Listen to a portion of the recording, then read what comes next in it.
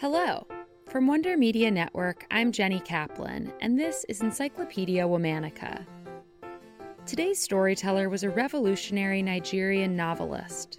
Her work centered Black women and girls and their fight for equity, education, and dignity. Often she drew on her own experiences. This is the story of Buchi Emecheta.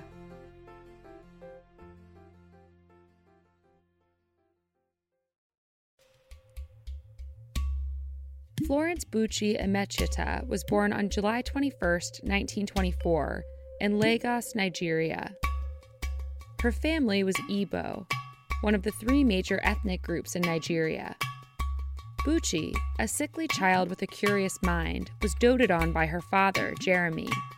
But when Buchi was 8 years old, Jeremy died. Buchi's mother, Alice, couldn't see the value in keeping her daughter in school. What good was a bright mind if the family had no money? Alice tried putting Buchi to work selling oranges in the market, but a benefactor saw the potential in the little girl with big eyes and provided the necessary support for her to continue her education. In 1954, Buchi won a scholarship to the prestigious Methodist Girls' High School in Yaba, Lagos. During her first year there, her mother died too. Buchi's guardianship was then passed around among relatives, but she continued to study at the same school. On holidays, when Buchi's classmates would return to their mansions, Buchi stayed in the dorms, reading and retreating into her imagination. By the time she was 11 years old, Buchi had met Sylvester Onworthy, another student. 5 years later, they married. In 1960, at just 16, Buchi had their first child, a daughter. A year later, they welcomed a son. Shortly after the birth of their second child, Buchi's husband, Sylvester, immigrated to London to attend university. In 1962, Buchi joined him.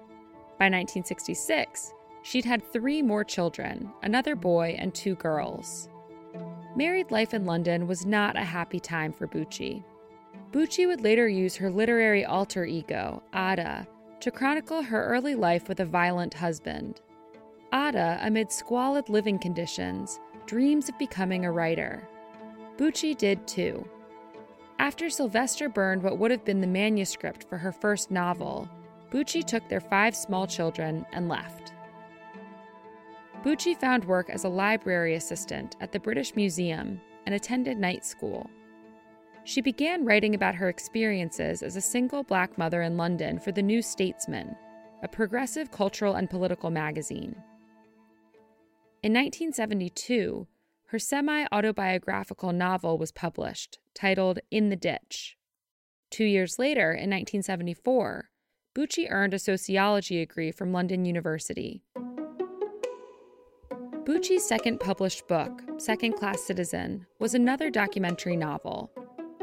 In it, she detailed the challenges Buchi faced as a Black single mother whose family had been deemed a problem by the welfare system.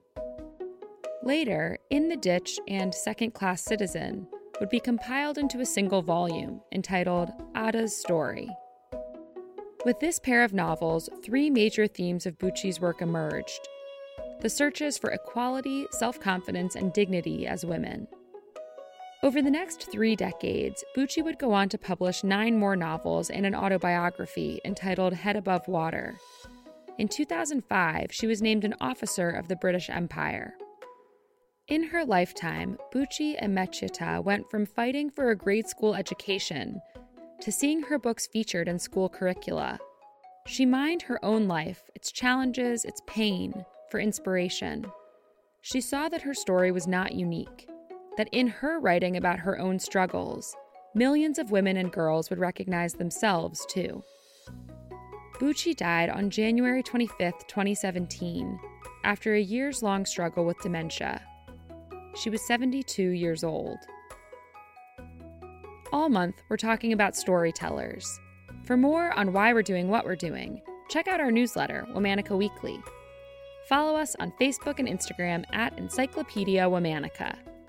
Special thanks to Liz Kaplan, my favorite sister and co-creator. Talk to you tomorrow.